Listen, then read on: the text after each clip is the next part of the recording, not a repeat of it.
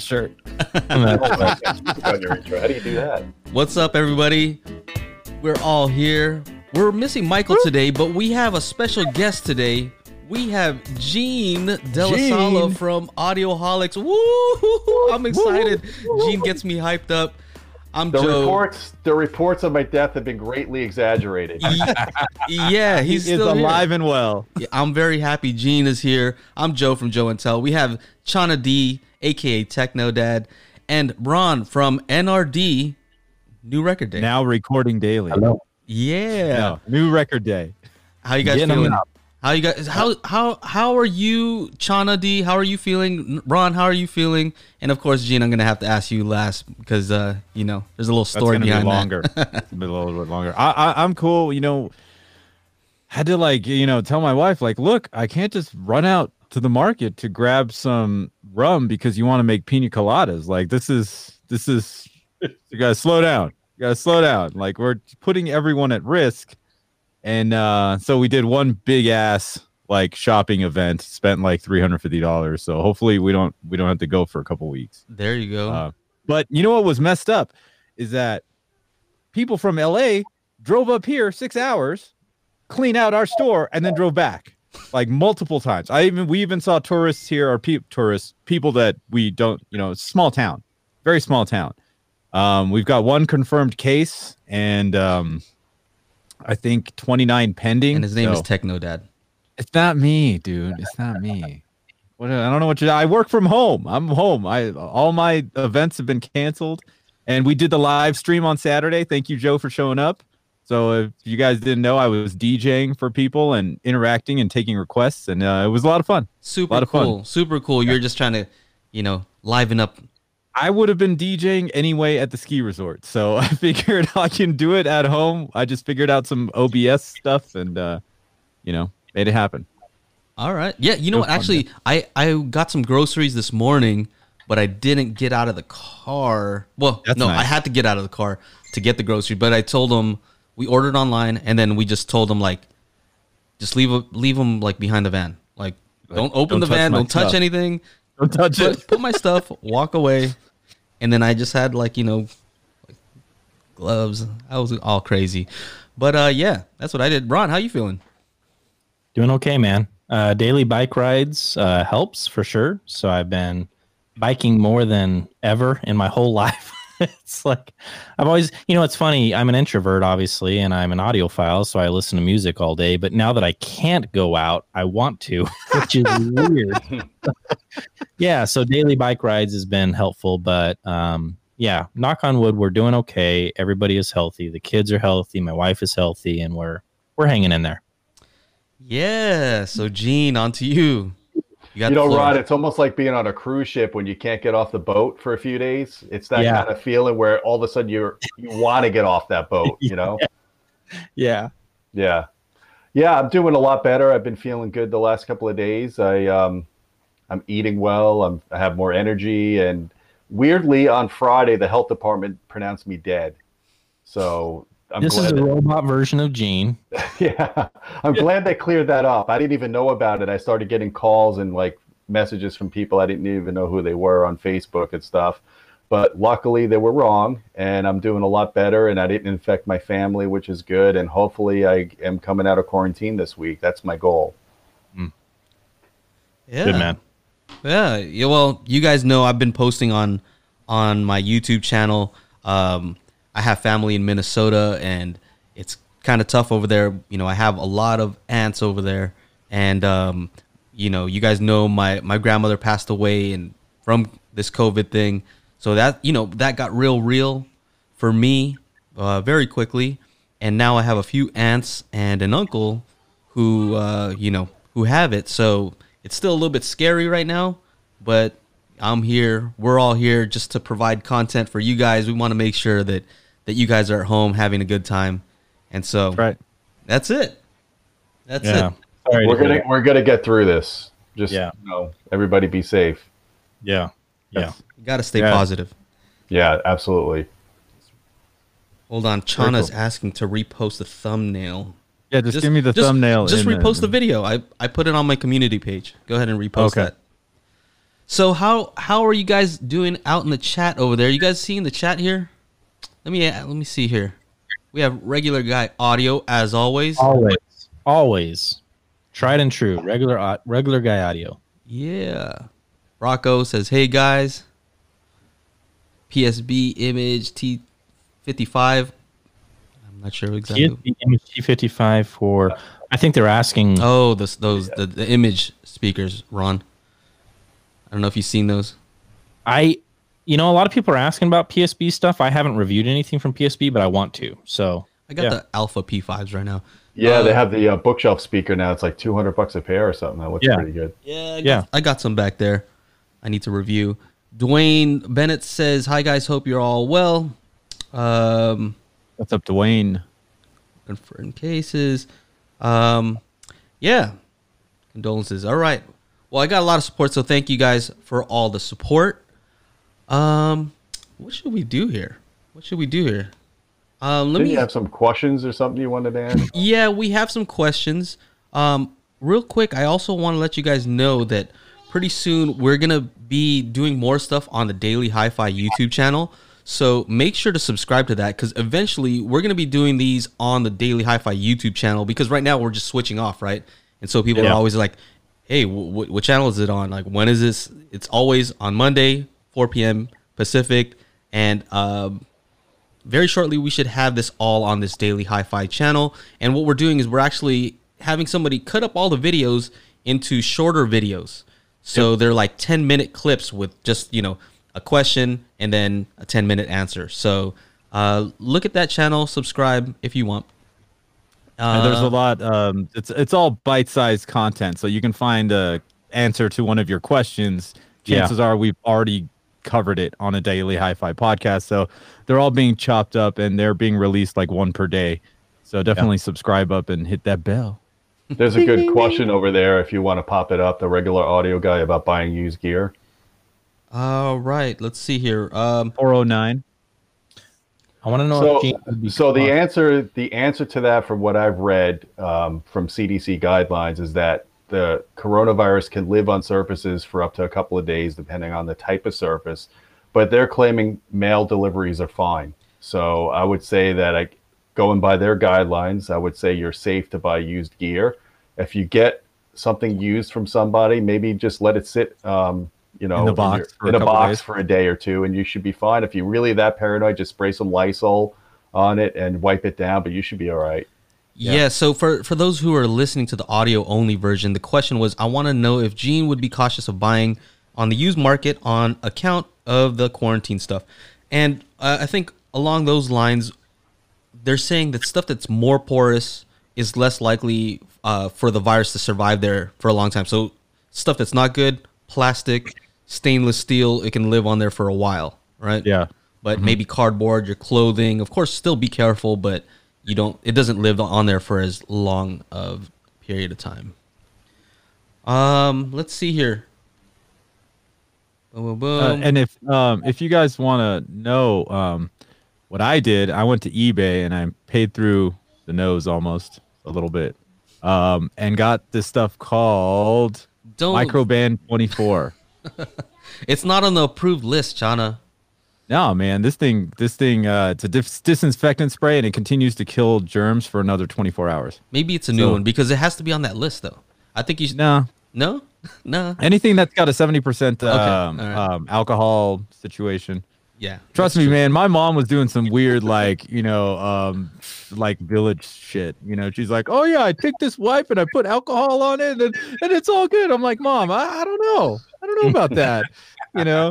She's from this small village in Sri Lanka called Kandy, and like it's up in the mountains and everything. And so they always do things like a little bit differently. Yeah, and I'm like, I don't know. That doesn't sound right. Microband. Yeah. Anyway, we have this question here. How is COVID-19 affecting movie release schedules? You like that one, huh? Yeah. Who wants to go first on that one? I've been reading at least 2 movies are looking to go direct to stream. One of them being the new Wonder Woman 1984 movie, and the other one, I think, the James Bond movie, if I'm not mistaken. Yeah, that's what I was gonna say. Yeah, they can't. What are they gonna do?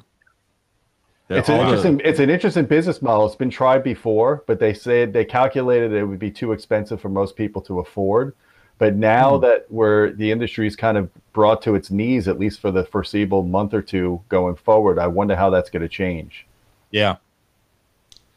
So really, they're worried about people just pirating it.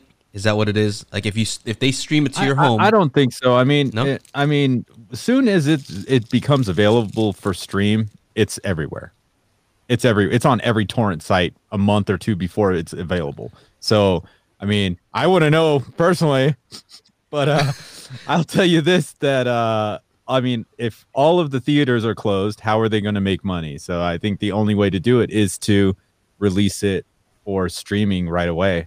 Otherwise, nobody's going to see it. But real quick though, if they release it in the movie theater only, then unless somebody kind of leaks it out, then you have to watch with like one of those cams if you wanted to download it prior. For sure, right? yeah. And usually people don't want to do that. They're like, I'll just wait, or I'll go watch the movie if it's something that you really want to see in the best possible quality, right? But right, if they stream it, now you're getting a digital copy that somebody could possibly get, right? Yeah. So I think maybe that's the issue. I mean, for me, really, like, let's say if they charge what are they going to charge? $25? They're going to charge like $25. I'm going to pay $25. Easy. Boom. Yeah. But that's the thing. I don't know if $25 is going to cut it, and they're going to lose a lot of money just charging $25, because now you could literally pack a household of people in to watch that movie for $25. Well, not at this time. Yeah. But originally when they proposed doing this, I thought the licensing fee to do that would be like $1,500. Well, that's good. You can start selling some more speakers to those people, like setting up these these theaters. Because I don't know. I mean, $25, I'd definitely pay it. $30, I'll pay it. I'll pay $30. I'd rather watch it here, right? True. Everybody would, I think. Yeah. Not everybody has a nice home theater like Eugene. Yeah. Well, even any moderate good home theater, the comforts of your own home, to be able to pause it and get your own food and beverages, I think is convenient. Well, you know what we used to do is just go to the theater and buy popcorn, and can't even do that now. So, you know. But anyway, I think a lot of this is going to change. A lot of what's happening now is just going to change a lot of things. And if, for instance, I still bought the disc of Jumanji: The Next Level, and I also Trolls World Tour. Look at Angela. My wife knows what's up. She's on point. That is coming out on direct. I bought the stream on Vudu because they have it advanced, right?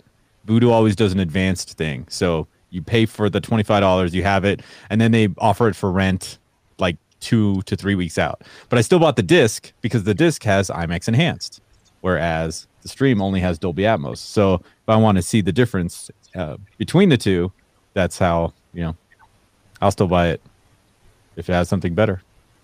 So streaming, physical, whatever, it all works for me. Yeah, I'm going through the chat here. Sean says, "What's up, guys? Rots rule." What is he saying? So, how many babies born in 10 months? Yeah, good question. Yeah. Good question. How many divorces as well? Definitely not a lot of weddings. No. All my wedding people are canceling. So, video on demand releases are just standard HDX, so no 4K or Atmos. What? Yeah. Come on. Give it all. You know what I mean? If you're gonna do it, go. I don't want to know. Give me 4K, please. Yes. You can use the up mixer though; it's still pretty good. Let's see here. What else we got? What do you think about that, Ron? So, Gene, Ron doesn't have a home theater set up yet. You're a 2-channel guy, though, right? I'm a 2-channel guy. He's got that M10 though, Gene, with HDMI ARC, and he uses an Apple TV. And I've been telling him, like, get that ARC hooked up, and so you can use one remote for volume, and that'll be good with your speaker setup. Dude, my TV. So I want you to know, Joey, I tried. Okay, so I went out to the garage. I got my HDMI cable. I came inside, and my TV is so dang close to the wall that I couldn't get the dang HDMI cable plugged in. And I was like, I'm not gonna try to like take this thing off and do all this stuff. So you have a 4K TV, right? No, No? Okay. Well, look, it's at least like a decade old, bro. It's an older TV. it might not be ARC then. I don't know. It might not even have ARC, but Maybe. I have this wireless thing. So wireless HDMI, 0 latency. And this one's only 1080, but it's pretty good. So you don't have to run a wire. Just pop that in to the side. So remind me again. So what would be cool about that is that if I had the M10 plugged into the TV, would it plug into the TV or to the Apple TV? It plug into the TV, right? Well, I guess what we're trying to do, forget what I just said, because actually what we're trying to do is we were trying to get ARC to work so that you can control the volume and you'd have a digital connection, direct connection from the TV or whatever, or for Apple TV going to your M10 without, I think right now you're using Bluetooth or something like that, right? Yeah, I'm using Bluetooth, yeah. Yeah, so it'd be better to have it wired directly. I'm with you. You could use a optical cable too, I think, right? For what? For ARC? Optical? Well, no, just for audio. Just to get the audio from the source to the M10 without going through Bluetooth. You know what I mean? That's pretty... Stop talking down about the Bluetooth. I just saying. So, Rod, I think you have the M10. That's the NAD, right? Yeah. Yes, sir. I think that has the new Purify Class D amp that Bruno Puzzi's designed.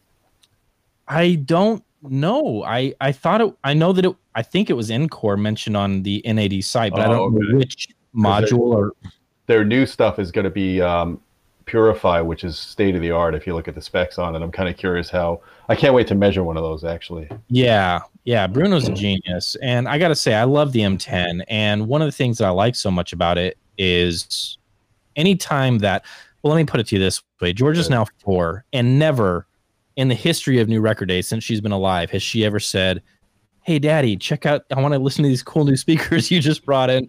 Until the M10, because it's just so easy to fire up Bluetooth and then watch Frozen 2 for the 10,000th time. But she's just like, Daddy, put on the big speakers. And I'm like, well, that's how you get people into hi-fi. That's how you do it. You just make it easy, So she loves it. It's great. Jerome Williams says, I have the Denon 4500 and I'm confused on the channel level matching source level. Do you have set them both at same dB or what? I think what you're referring to is how you can set the source level. So if let's say if you have a source that's for some reason louder than the other ones, you can adjust that. Am I right in saying that? Yeah, you have input attenuation on each input if you need to. If your cable box is louder than your Blu-ray player, for example, you could accommodate a change in that. I don't know if that's what he's talking about. Do you set them both at the same dB? No, you just adjust it to, so they're the same level, right? So they default at 0. They each default at 0, but if you hear a perceivable difference between inputs, then you can make an adjustment. Yeah, sure. Yeah, and don't do it during a commercial though, because that's louder. Oh man, those are so loud. Hey Joey, I did want to answer that question though. So while the movie thing hasn't really affected me, I'm a big Pearl Jam fan. They're like my favorite band, and their new album is out Friday. And I don't know if I have this right, but I think it's one of the first albums that is actually mixed for Dolby Atmos. And one of the local Harkins was doing like a presentation of the entire album mixed in like Dolby Atmos. And I was like chomping at the bit to check that out. And then that was canceled. So I was going to say that has had an effect on me that obviously I can't do that. And I don't have Dolby Atmos out there. So yeah. Anyhow, that's good to know. There's a few people that are doing Dolby Atmos actual mixes of music. A lot of electronic stuff though. But Pearl Jam, none of it is streaming in Atmos. No. That's the big gimmick right now between Tidal, Qobuz, and all those streaming services. You're getting a kind of virtualized Atmos mix for headphones, but it's not doing it for home theater stuff. Not the same. At least not now. I don't know any hardware that's doing it now. Yeah. See some people asking about this thing. This is not a Chromecast. This is called a Nereus. It's a wireless HDMI transmitter and receiver. So I use this for my projector, so I don't have to run a long cable. Gotcha. What else? And some of those long cables don't work, man. I had a 30-foot that I was using for this Vava projector, and I was trying to pop it into like you told me to change it to HDMI 2.0 to get 4K. That thing's not transferring 4K in that 30 foot cable. So I had to buy like 3 cheaper, like 15-foot cables just to see. Well, you gotta it get would work. You gotta get the $20,000 HDMI. That's the way. You have to have a battery on it. You need a battery. Battery, and then the cable lifters. Yeah, and, that's what it probably what was. If you probably would have done that, it would have worked. It would have worked. But and it's only 12 feet from my AVR to the projector on the floor, but I only have 6-footers. Anyway. Yeah. I mean, long HDMI run you might have issues. So I think I have like a 30-foot HDMI. My old one would go in and out, right? If I was streaming like 4K 60 or something, it would go in and out. And then so I ended up switching to an optical HDMI, and no problems from here. What do you use, Gene? I have DVI gear, believe it or not. I have an HDMI cable that's about 35 feet long, and I put it in this house 15 years ago, and it still passes 4K. But it's like a garden hose. It's like 18 gauge. Oh wow. Yeah, so that would be like a Cat 1. It would be Cat 1 certification. I also use Blue Jeans. I have really good luck with Blue Jeans. Yeah, I've used Blue Jeans. I like that stuff. Man, we got a lot of questions. Blue Sound Power Node 2i versus NAD M10. Those are different things, right? Yeah, I think if I'm correct, I mean the NAD M10 is really an integrated amplifier at its core, and then it has the feature set that I think that you're going to find within the Power Node 2i. I think it gives you that same feature set. So I don't think it's if I'm correct, it's not the same product. Yeah, the Power Node is like I have the Node 2i. The Power Node adds like an amplifier, so you can power 2 channels from it. I think those are two separate. Like those are two. The NAD M10 and the Blue Sound Power Node 2i are 2 completely different priced, and specific things. Like you got that touch screen and the gorgeous display on the M10. The Power Node is just like a little white or black box with a little light on it. That's it. It's a streamer. It's a streamer that powers 2 channels. But so it does have an amplifier in it. Okay, that's kind of cool. Hey, real quick, side note. Did you guys see that they're doing that Rune stuff for the Sound United products, Denon, Marantz? I don't know if you saw that. Yeah, I saw that press release today. Yeah. But it's not Rune ready, right? There's a difference. It says Rune. What does it say? Rune prepared. Something like that. So you have Rune prepared, Rune ready, Rune endpoint. I don't know how many more variations. It has to be. I think it has to be connected with USB. So anyway, I just wonder if you guys saw that. Mark says, "Hey Gene, any chance of clipping the signal if you boost the channel too high?" Are you talking about Gene's mic again? Oh, am I clipping? No. I'm just messing with you. I'm messing with you. He's asking about. He's like, "Oh, am I clipping?" I love it. I gotta do it, Gene. How many Mike Gene modes or? He changed the question actually, so you might want to put the new question on. Where's it? Let's see. So I'll get to it. I'm just kind of going down the line here. David Carlson he's one of the moderators over there at Budget Audiophile. Sorry if I'm putting you on blast. Use of in-ceiling speakers for surround sound heresy or acceptable. They're just trying to egg you on, I think. Yes.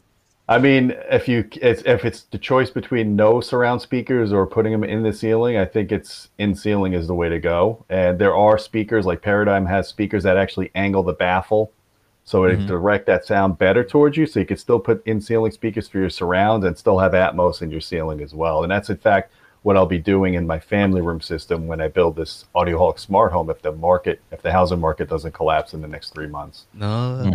Here's the real question though. In-ceiling surround speakers, Gene, or the bouncy Atmos? Which one? Oh, if you had to choose between those two, that is the real question. Gene's gonna blow a gasket here. Bouncy house speakers are a last resort. All right, that's all I'll say. This man is recovering. What did you say in your video, Gene? What did you say? It's like playing pool with sound. If you want sound to come from a specific location, put the speaker in that location.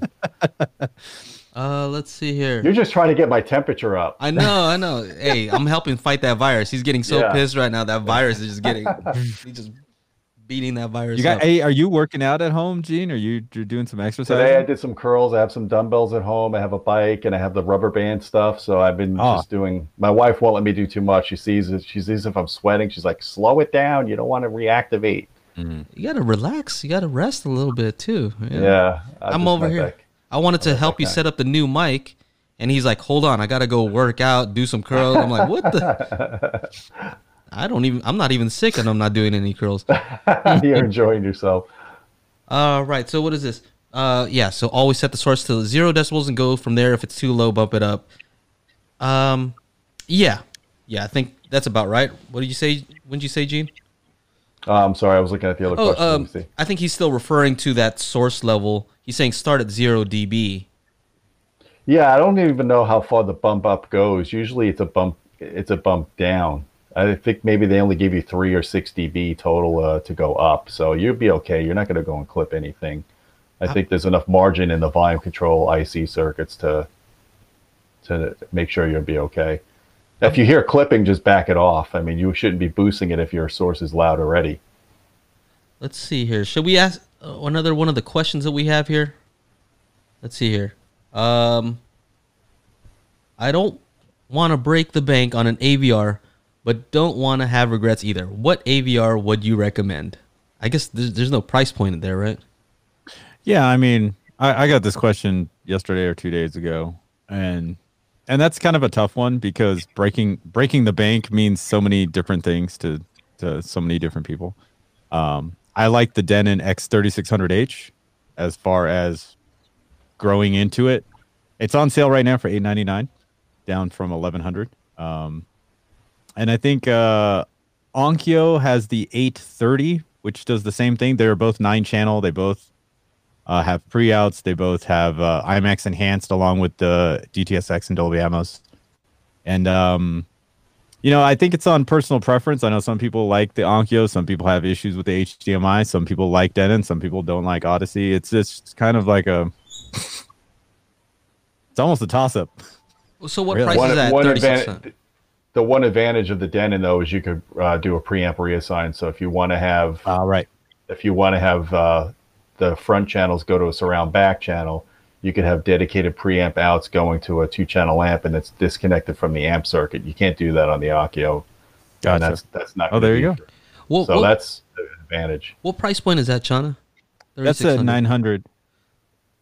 It's at 900 now. $899. I'll drop a link. So would you say around the $1,000 price range? Gene, Yeah. What would you say is like the best bang for your buck? $1,000 AVR. I mean, I would say that the Denon for the $899 that Shauna was saying, I think that's the best bang for the buck if you plan on expanding, if you plan on using external amplification for your front channels. But Yamaha has got the 1080, which is a really good receiver. The new Onkyos are really good. I think they have pretty good amp sections in them, and their HDMI stuff has been worked out because now they're with Pioneer. They've acquired Pioneer, so that's pretty bulletproof. I haven't looked to see if there's been any new releases in the last month or two, so I don't know all the model numbers off the top of my head. But so the Denon one I really like. I have the Denon X4500. Is there any point where when you spend a certain amount, it really jumps up to like another category? Let's just say in the Denon lineup, even. Yeah, you definitely. The problem with the receivers that are $1,000 and less is they put a lot of nanny circuits in them. So because they don't have enough heatsink area, if you start hitting 4-ohm loads on them, they're going to start, doing their protection circuits. They're going to turn their fans on. So there's some advantages to spending more. If you're not going to use external amplification, the better models do tend to give you, more heatsink area, so you get more power capability, bigger power supply kind of stuff. 4500 is probably a better built receiver than the 3600 because they had more budget to make that receiver. I've been meaning to ask you also. We all know that the Marantz stuff is very similar to, a particular Denon model a lot of times, right? Except for that HDAM circuitry. What are your thoughts on that? Usually what you wind up doing for the same money you buy for Marantz versus a Denon is you get the lower end Denon in the Marantz, but you get the better analog circuitry in it. So I don't know. I have kind of contentions about that until you get to like an SR8012, which is really a unique product because they put a bigger power supply, bigger heat sinks. That's a monster of a AVR. Yeah, too. I love that, but it runs hot. I'm going to warn you guys if you're getting an 8012, which they just discontinued, so the 8015 will be coming out soon. But the 8012 is a beast, and it's a good sounding receiver. It's got really good power. The Marantz gives you that guarantee that it'll give you 70% of the power with up to 7 channels driven, which is a really good spec. Most of the Japanese receivers in that price range can't guarantee that, especially the lower end Yamahas. But dollar for dollar, Denon gives you a better deal. Would you say that is audible though? That change in circuitry, HDAM chip? Because I've had both, and I'm not sure if I can hear a difference. I don't know. Okay, I've had HDAM in their PM11S3 and the PM11S4, which is their like $5,000 integrated amp, which is their best current product. Well, now they have the P10, but I measured the HDAM from those 2 generations, and the actual older one measured better than the newer one. And I showed this to them. I'm like, "What's going on here?" And they just gave me like a roundabout answer. So basically, they said, yeah, I don't know. So you can measure it with a $40,000 analyzer, but can you hear it? That's another question. I know there's people out there that love the Marantz sound, and some of that is because they remember the nostalgia of Marantz from the 70s and 80s, because they made some of the best 2-channel receivers on the market. In fact, you can go out now and buy a 70s vintage Marantz receiver on eBay and spend $1,500 on it when it only sold for $500 in 1970. So that's testament to the brand, to the brand recognition. Whether or not it's audible, I'm going to say it's maybe under really controlled listening conditions. If you have a good room, good speakers, and really good hearing, you're in your 20s, possibly, but I'm going to say probably not in most cases. Because I always see in the forums, they're like, well, if you like, if you like music, if you want to listen to music, go with the Marantz. If you're going to just be using it for home theater, go with the Denon. I see that often, and I'm like, I don't know. The Denon and Marantz receivers sound more similar than they do different compared to different brands, because they're sharing many of the same components. Right, same components, yeah. Yeah. I knew you'd have a good answer for me. I hope it's the right answer. I mean, that's just kind of logical. But well, who else can say, well, I measured them, and this is what, I mean. Yeah, not too many. I measure stuff, and it doesn't become audible. I measured that Yamaha preamp, the 5200, and it had some problems that I found on the 2-channel outputs, on the XLR outputs, but it still sounds phenomenal. So I could show you the measurements. This is why you have to be careful when you're looking at somebody that does reviews. If they have those measurements and they have the test gear, the measurements look great to have, but if they draw the wrong conclusions from the measurements, it could be damaging to the product. Which, that's a good way to segue into this question here. What should someone look for in a trustworthy audio reviewer? Subjective, objective, objective measurements, subjective opinions. What should someone look for? The problem with the so-called objective measurements is there's a lot of people out there that will just stick a microphone in a room, measure a speaker, and they think this is the actual response of the speaker. So it depends on how careful people are with their measurements. That's why when we do measurements of speakers, we take them outside and we do listening window response. We give you the directivity index. We do what Harman does when they evaluate speakers. And it takes more time to do that, and it costs more resources to do it, but you want to have an apples to apples comparison. So I think measurements are good to a point, and I think subjective opinions are good to a point. Someone that has a lot of experience, a lot of diversity of products under their belt, I think it's kind of a balance between the two. I wouldn't go all the way to the science side where all people do is do measurements, and they tell you if a product is good just based on measurements. And then I wouldn't go all the way to the subjective side where people think it has chocolatey mid-range and it's flowery, and they use lots of adjectives to... I've never heard that before in my life. My wife heard it from the bedroom, or from the kitchen. So I think that you have to strike a balance. You know what I said once? I said that this one subwoofer against another subwoofer, they shook the wine glasses hanging in my kitchen the same amount. So I that's your test. I mean, like, how am I gonna hear something that's hitting 5 hertz? I don't know. So April's coming up. Maybe what you should do for April Fools is just come out with a review that's just purely, chocolatey, you know, light glistening off the rooftop type of. Well, you know what I did last April Fool's is I basically said that there was a difference in sound quality in cables. Oh yeah, I remember. And people were bashing the video. They only you could tell they only watched the first 3 minutes of the video. They didn't watch the full 20-minute video. And I loved the comments. I mean, I should have done a video just on the comments. I didn't watch that video. It popped up on my feed. I'm like, wait a minute, what is he talking about? I just dismissed it altogether. And then like I finally watched it and I was just like, oh, duh, April Fool's. Yeah. I'll figure out something for April Fool's for sure. Ron, what should somebody look for in a trustworthy audio reviewer? Like, what would you look for? Man, I keep thinking about this question. I mean, heaven knows I've made mistakes over the 6 years of doing this. And when I started, I kind of fell into the trap of scripting everything, including my impressions. And it's difficult. At least it was difficult for me not to move in the direction of flowery words, especially when you're like, it's like you get lost in the art of the script. You're now right. Just writing something that sounds pretty.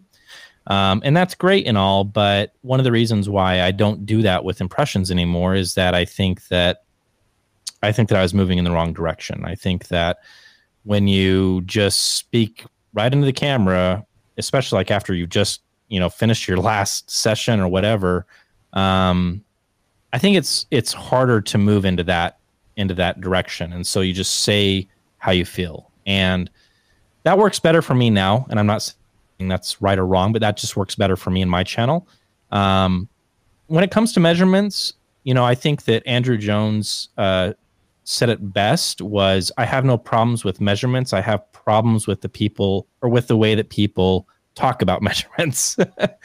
And I tend to agree because in my own experience, and I've learned a lot about measurements, even gated responses and trying to do it as well as I can. I've tried outside, in the field behind us and indoor using, proper gear.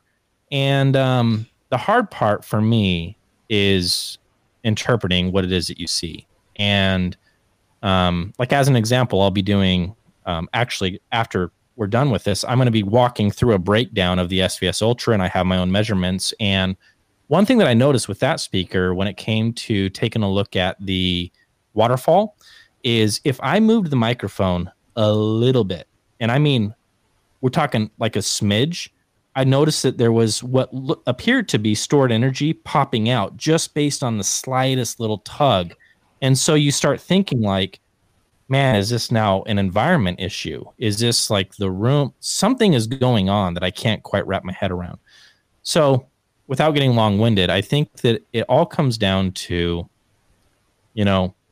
take what they have to say, with their opinion with a grain of salt, and then take a look at how they talk about measurements. And the way that I'm choosing to talk about measurements is a big disclaimer.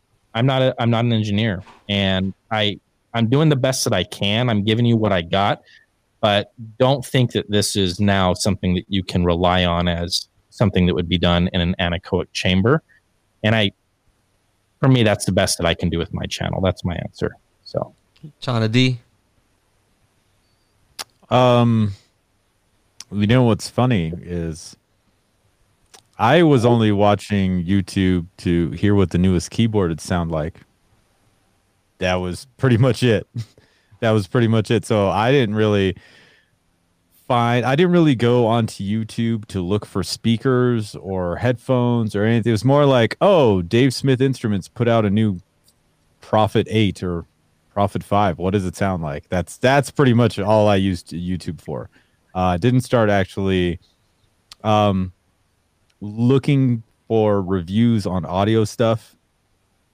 Because for me, it's just back in the day going to all these stores with my dad, that only sold Macintosh. I didn't know what the heck that was, and B&O, and that's pretty much it. And then when I went to speaker stores, I would listen to, and he would tell me what he's listening for, and this, that, and the other. And he's like, "Did you hear that?" I was like, "Oh, kind of, yeah." And then that's kind of, and then going into every store, would I really talk to the salespeople? No, because they probably didn't know what they were talking about. about 60% of the time. So I would think that a lot of tech, after watching YouTube and watching reviewers, a lot of tech reviewers review things like speakers, and they have no idea what they're talking about. Like, I'm like, really?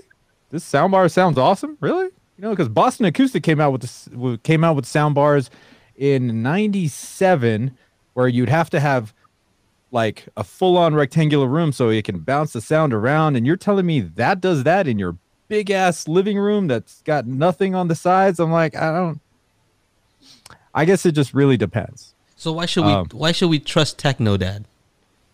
I don't. I don't. I don't trust myself sometimes. Like, I mean, I don't know. Ron asked me this, and I told Ron this a long time ago. I feel like I'm the accidental audiophile. My dad was into Bang & Olufsen. I grew up playing my Metallica tapes on his Nakamichi Dragon with going into his Bang & Olufsen system. I didn't know what any of that was. I just knew it sounded great.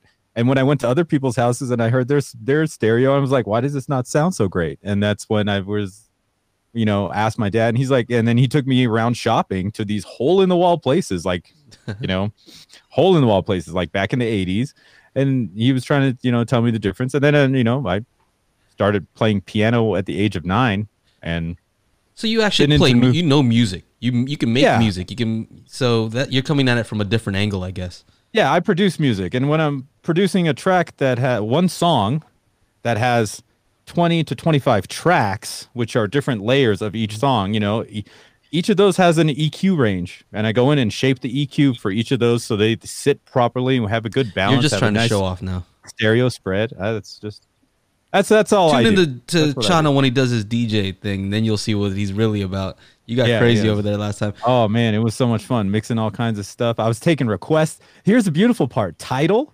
I updated my DJ software, and I can stream everything from Tidal into the DJ thing, and I can manipulate it, slow it down, change the key, do everything I could. Like normally, if the thing was inside my DJ system. But so I was taking requests. I was like, hey, you guys, you're going Saturday? Give me, we'll do it again on Saturday. Sounds I don't know, good. two or 3 in the afternoon. David Carlson, who's Amir? He's starting trouble. Is what David Carlson's doing? That's what he's trying to do. I'll take the bait. Let's go. So Amir is he runs. Wait, hold on. I want to hear Gene, and I want to hear from you on that question. I'm curious because this is related to this question, I believe, because it came in around the same time. So we'll get to Amir in a second, but I'm curious what you guys have to say. Yeah, so I think so. Amir, he runs Audio Science Review. He does a lot of measurements on. He started doing amps, and then recently he started doing speakers, I think.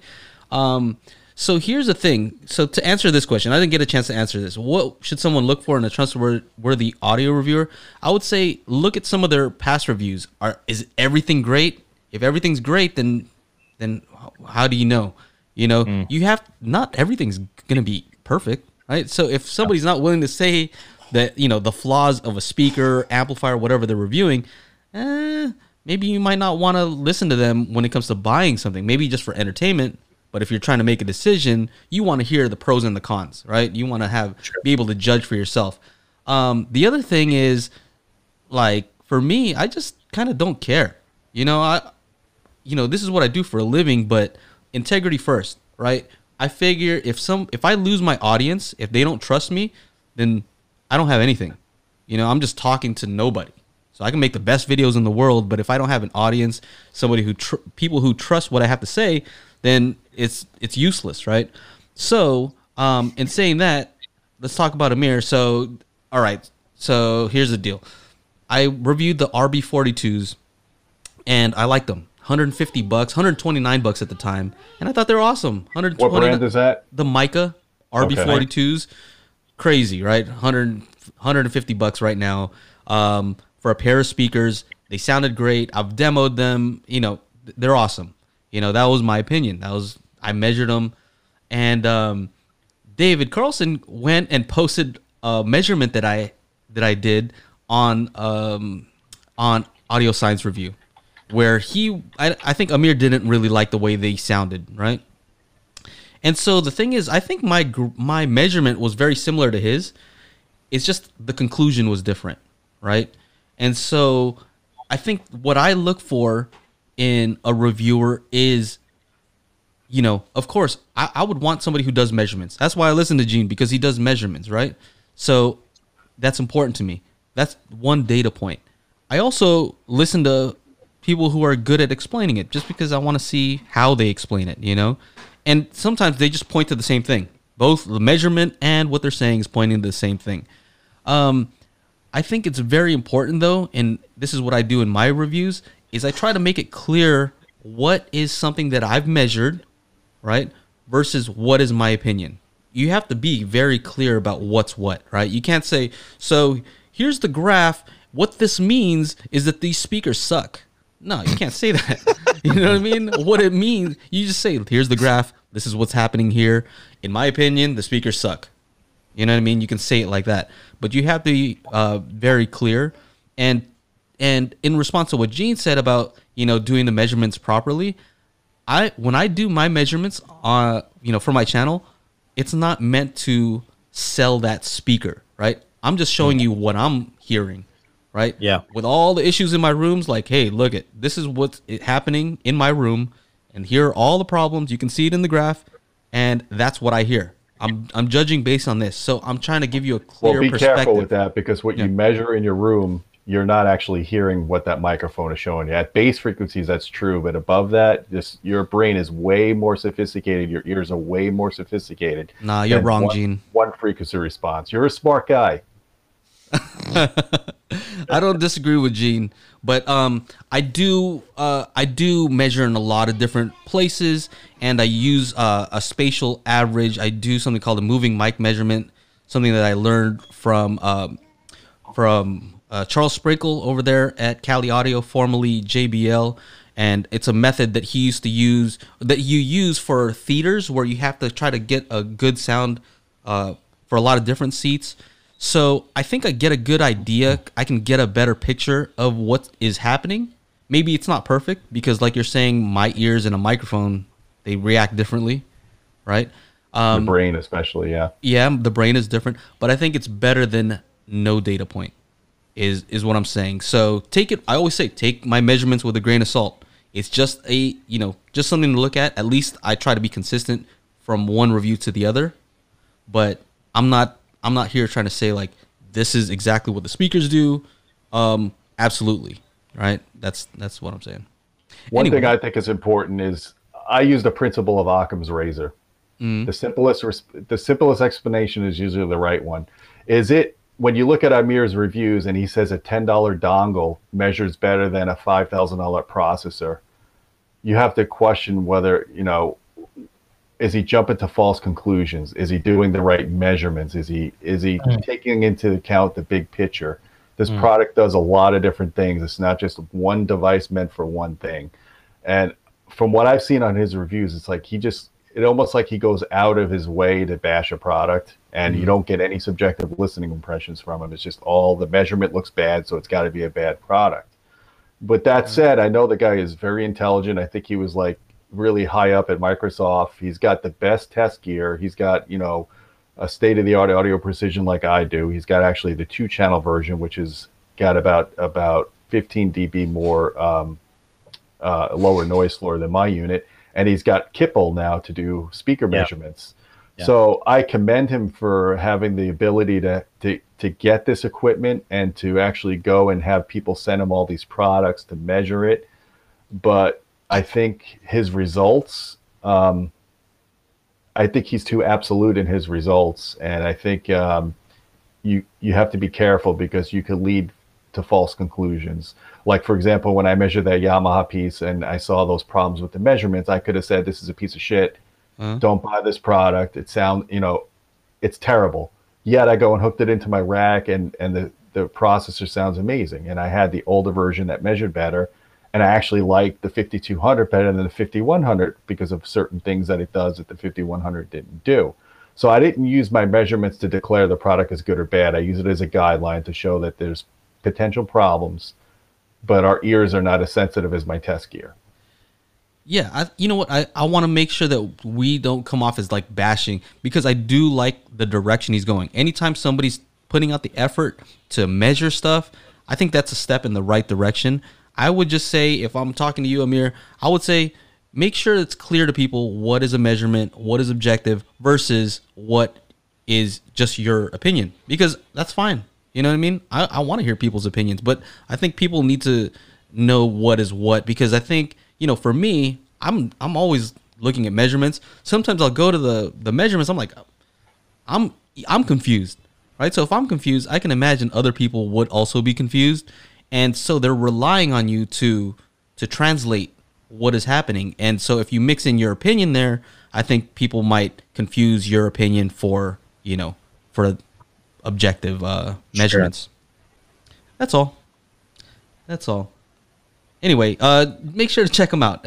What is it? Audiosciencereview.com? Mm-hmm. Yeah, I think he's doing a good job. You know, a quick little tangent on this measurement situation. I did the video for the Node 2i by Blue Sound, and somebody commented and saying the DAC in there, even though it can do the first fold or unfold or whatever you call it for title MQA files, the DAC doesn't measure that well. And then he linked to this article, and so I actually sent it to Blue Sound folks, and they were like, yes, we are aware of this, and they didn't measure like in the right way, I guess is what they were saying. And they were also came back, their engineer sent a response for her to send to me, and it was basically that the DAC could have been, I guess, better or measured better. However, they have restrictions that are placed on them from companies like DTS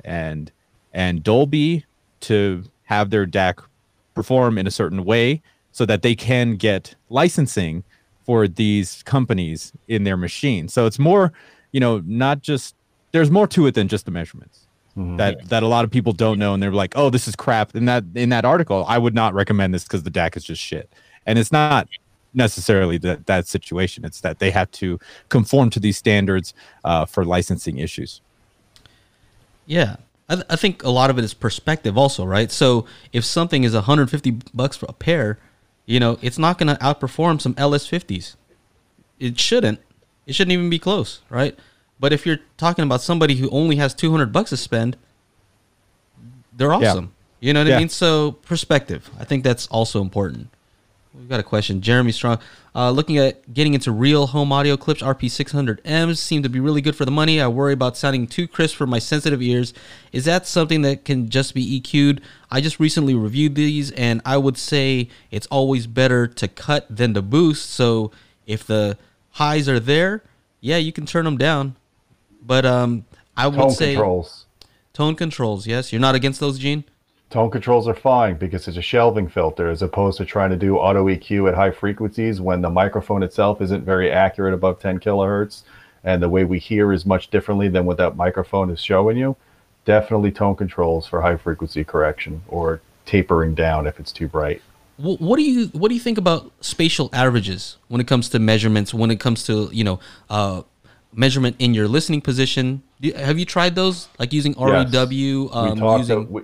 Not to promote my own channel, but we had over an hour discussion last night on that. Promote away. Go to Audioholics YouTube channel. We have a 2-part series on room EQ and how it affects the speaker sound. Spatial averaging is fine for below the room transition frequency, but above the room transition frequency, things are a lot more complicated, and you have to kind of watch what Matthew was talking about in that video, in those 2 videos.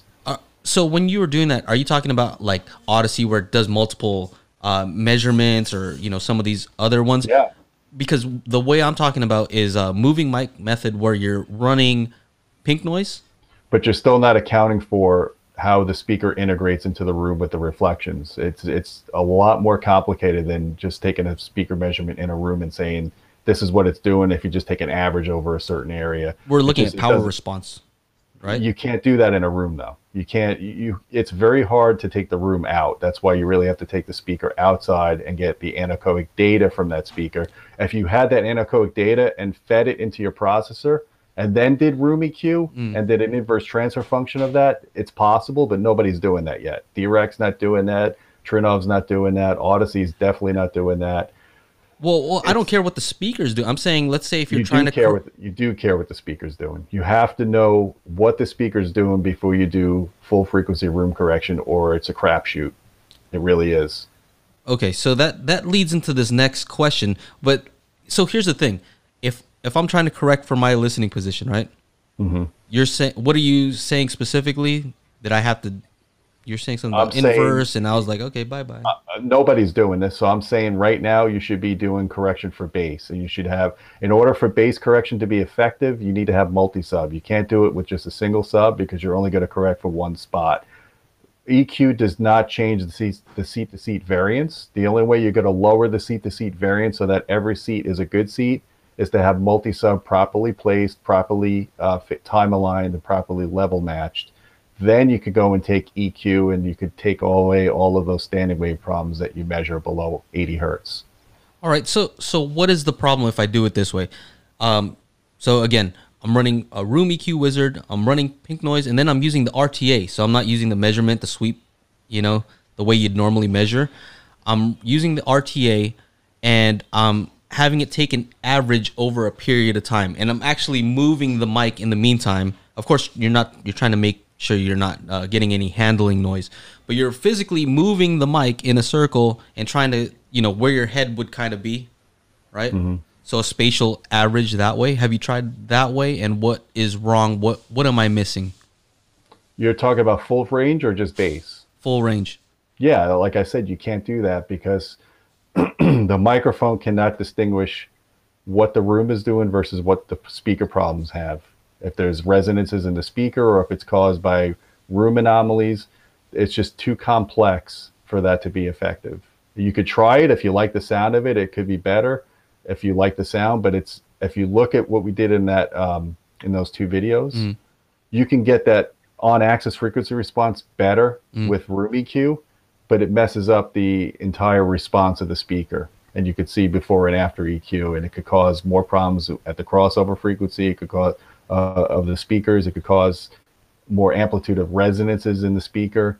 Generally, it doesn't improve things. Measurement wise, it doesn't improve things. So you fix one aspect of it and make the others way worse. Yes. In some cases. Yeah. And this is all, Harman's done this research before. We have, it's like just nobody's really done a good job documenting it to the public. But those two videos we did yesterday really go deep into that. And I think you should definitely take a look at that, and it'll answer your questions. I think that's right, because someone asked me, hey, you know what, I have the RP600Ms, right?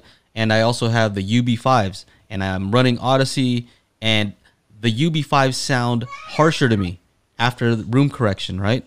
And so I was thinking about it. I'm like, why would that be the case? Because I know that the UB5s are way more laid back on the top end, right? So why would they sound more fatiguing than the RP600Ms, which are brighter? And so I thought about it. I'm like, I think what's happening is Odyssey is trying to bump up the highs on that UB5, and it's trying to do stuff that it's not designed to do. So it's kind of think about that. Think about that. If it's boosting the highs on those UB5s, which is a concentric speaker, right? Concentric drivers tend to have dynamic limitations.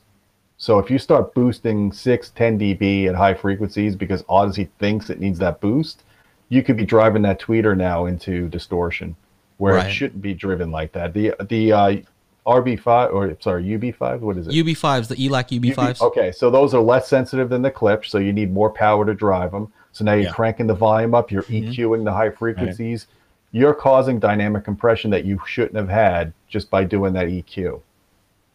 I hear you. So my answer to him was, try them both in pure direct and see if it's still the case. Yeah, so your question here is different. Your question here says, do you guys think room correction software is good enough to replace acoustic treatment? The answer is a definitive no.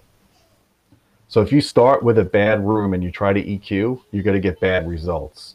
If you start with a good room that has better passive treatment, so the room is not so echoey, you have a reasonable control of your RT60 time, you have a special modal control in your room, you might get better results with the EQ. It's the same thing when you say, hey, I could take a bad speaker or a mediocre speaker, make it a good speaker with EQ. That's also not true. if you start with a bad speaker, the EQ results are going to be worse than if you started with a good speaker and then EQ'd that. So it's like a junk in, junk out. And a good speaker should need EQ above bass frequencies. If you get a really good speaker, if you look at the video again that we did, if you look at the Genlex that we show the measurements for, you look at like a JBL M2, which has an incredibly flat on-axis and a very evenly tapered off-axis response. That doesn't need EQ. So if you go and run auto EQ on a system like that, it'll either make no difference in sound or it'll make it sound worse. Full range I'm talking about. Very interesting. Ron, I know you want to get in on this. Yeah, no, I mean, this was my question. I just released the NADM10 review. And in that review, I talk about Dirac and what I've discovered with Dirac, at least in my room, in my experience, so I'm giving my opinion, is that if I set up a curtain and I'm only correcting lower frequencies, let's say 0 up to 80 hertz as an example, then that seems to sound better than just letting Dirac run the full gamut. If I let it run the full gamut, so I'm giving my opinion. I don't think that I'm hearing the same clarity as if I back it off and only have it correct, for the lower frequencies. Now, one disclaimer here is I have acoustic treatment. So I've spent money on side panels and panels up above me and things like that. And I know that's helping. And I don't have a whole lot of issues in my room. But nevertheless, I would say no, I don't think that it is at a point where it can defeat just acoustic treatment. I don't think that it can. I don't think it's there yet. That's my opinion. No, and you found correcting below, you said 500 hertz, right?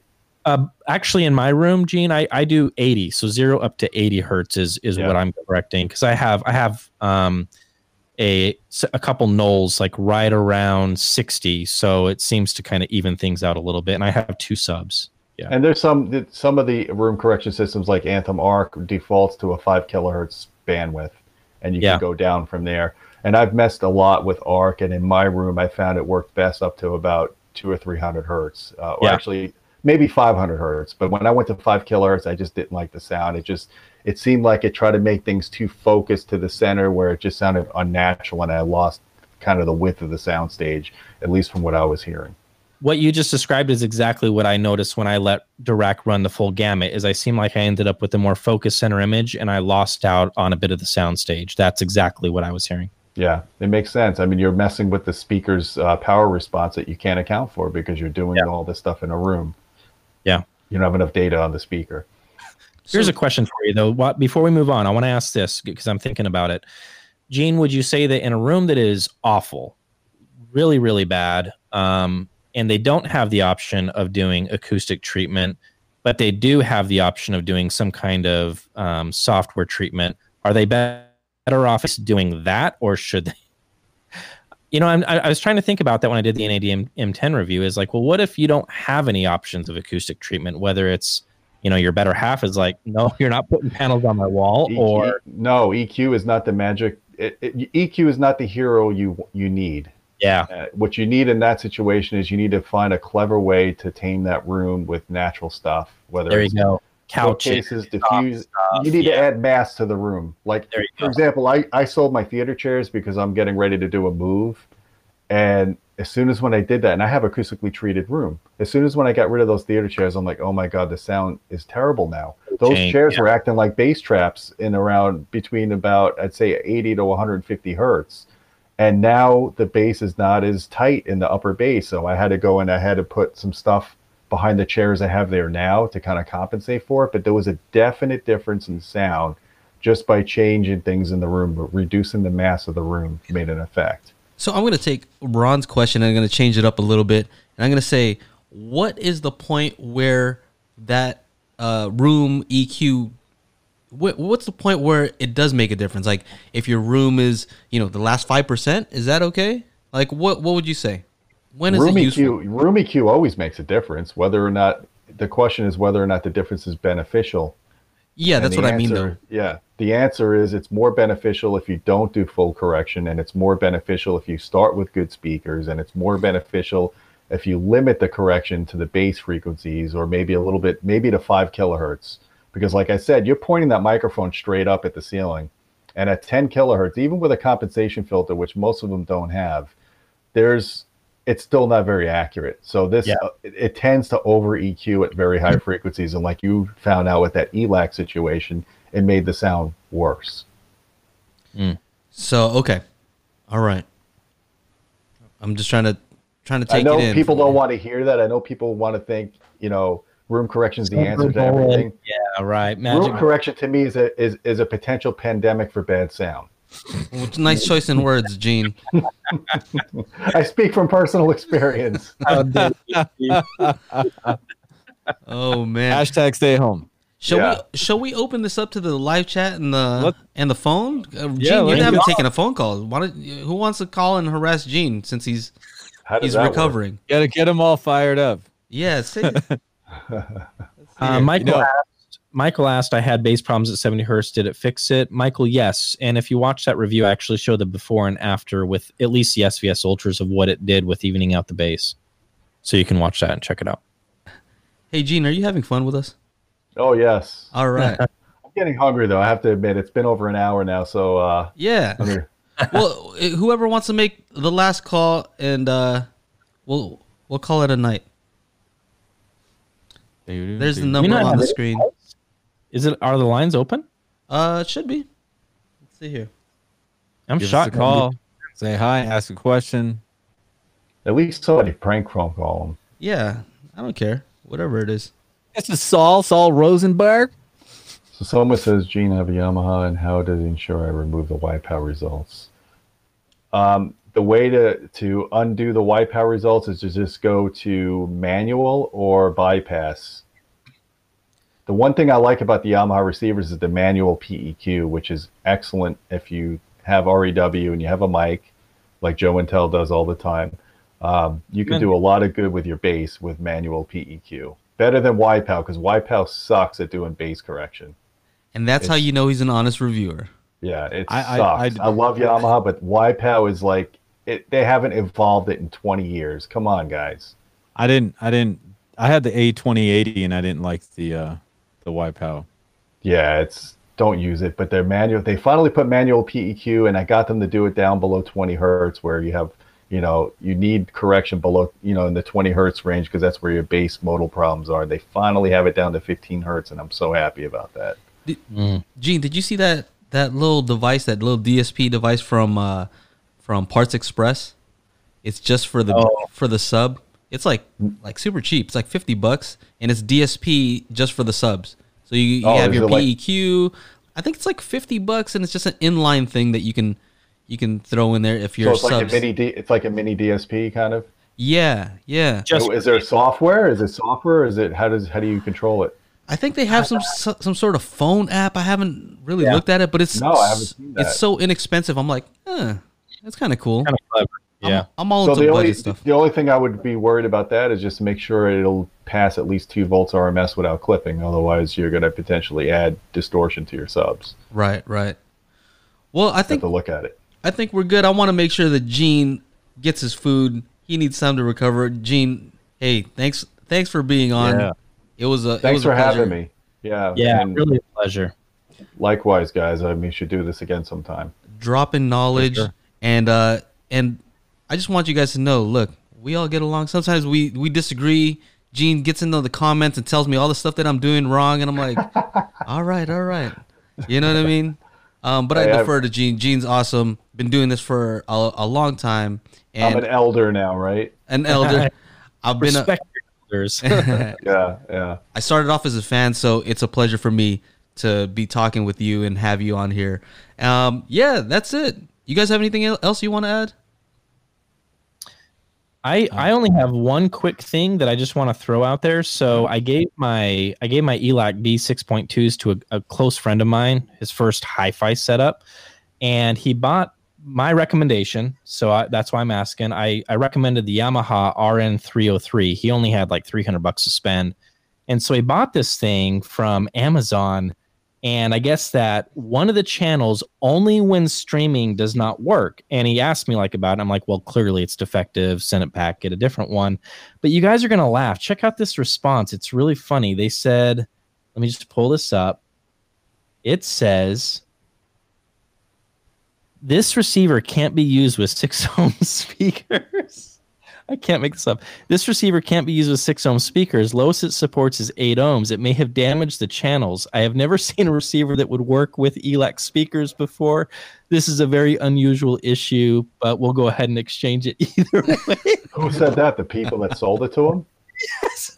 That, I messaged Andrew and I was Wow. like, damn you didn't make the ELACs for Yamaha receivers, you jerk. He was laughing. He was like, what? oh man, that's not it. That's not the right reason, but okay, as long as they give him his money back, it's probably Yeah. it's probably effective, for sure. Yeah. Well, thanks Pleasure again, having you. guys. All right, guys. No problem. Thanks for having it. Yeah, thanks for having me. me.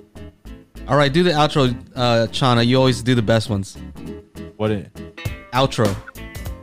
All right, guys. Thank you guys so much for hanging out with us here at the Daily HiFi Podcast. Don't forget to subscribe to all of our channels so you do not miss out on the next live stream.